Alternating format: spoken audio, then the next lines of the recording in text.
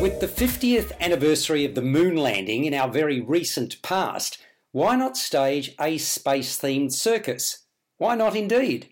And the producers of the hit shows The Illusionists, Circus 1903 and Le Noir have done just that. Several of the acts in the 2-hour production, including Interval, that is Cirque Stratosphere, are truly mesmerising.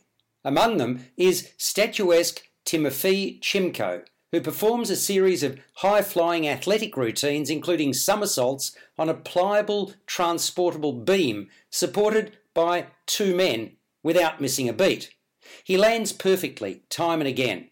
Fabulous to watch and admire. Nicholas Yang Wang and Shen Peng Ni provide jaw-dropping heroics by leaping, diving and tumbling through a series of hoops stacked one atop the other. The finale of that routine with 5 rings must be seen to be believed. It's mighty special. Having seen a great deal of circus, I was familiar with nearly all of the dozen-strong acts performed by a cast of double that number. That's not to say they weren't all impressive, merely that those not as familiar may be as incredulous as I was watching the 2 acts to which I've already referred. Aerialists on ring, swing and straps, a lithe and remarkably flexible pole dancer, a hyper-speed roller skating duo on a small circular platform, a flying seesaw trio, and 2 on the Wheel of Death are among the other routines. And levity with a great deal of audience participation is a mainstay before each act and as new acts are set up.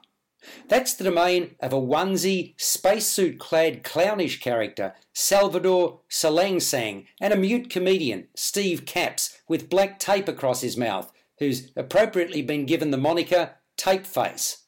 The costumes, in keeping with the show's space theme, are nothing short of spectacular, creative, elegant and varied. Huge plaudits to costume designer James Brown.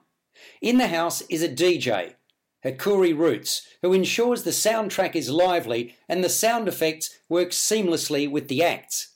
Another particular feature is the colourful and spectacular lighting, courtesy of Paul Smith, that undoubtedly serves to enhance the production.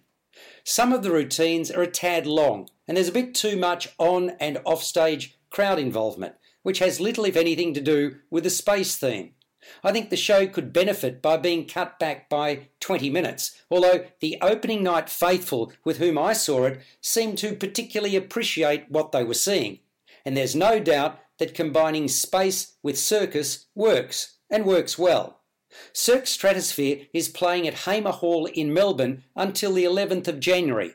It then moves back to the Sydney Opera House for a return season from the 14th to the 19th of January 2020. Subscribe to the full podcast at Stitcher and iTunes or your favourite podcast distributor.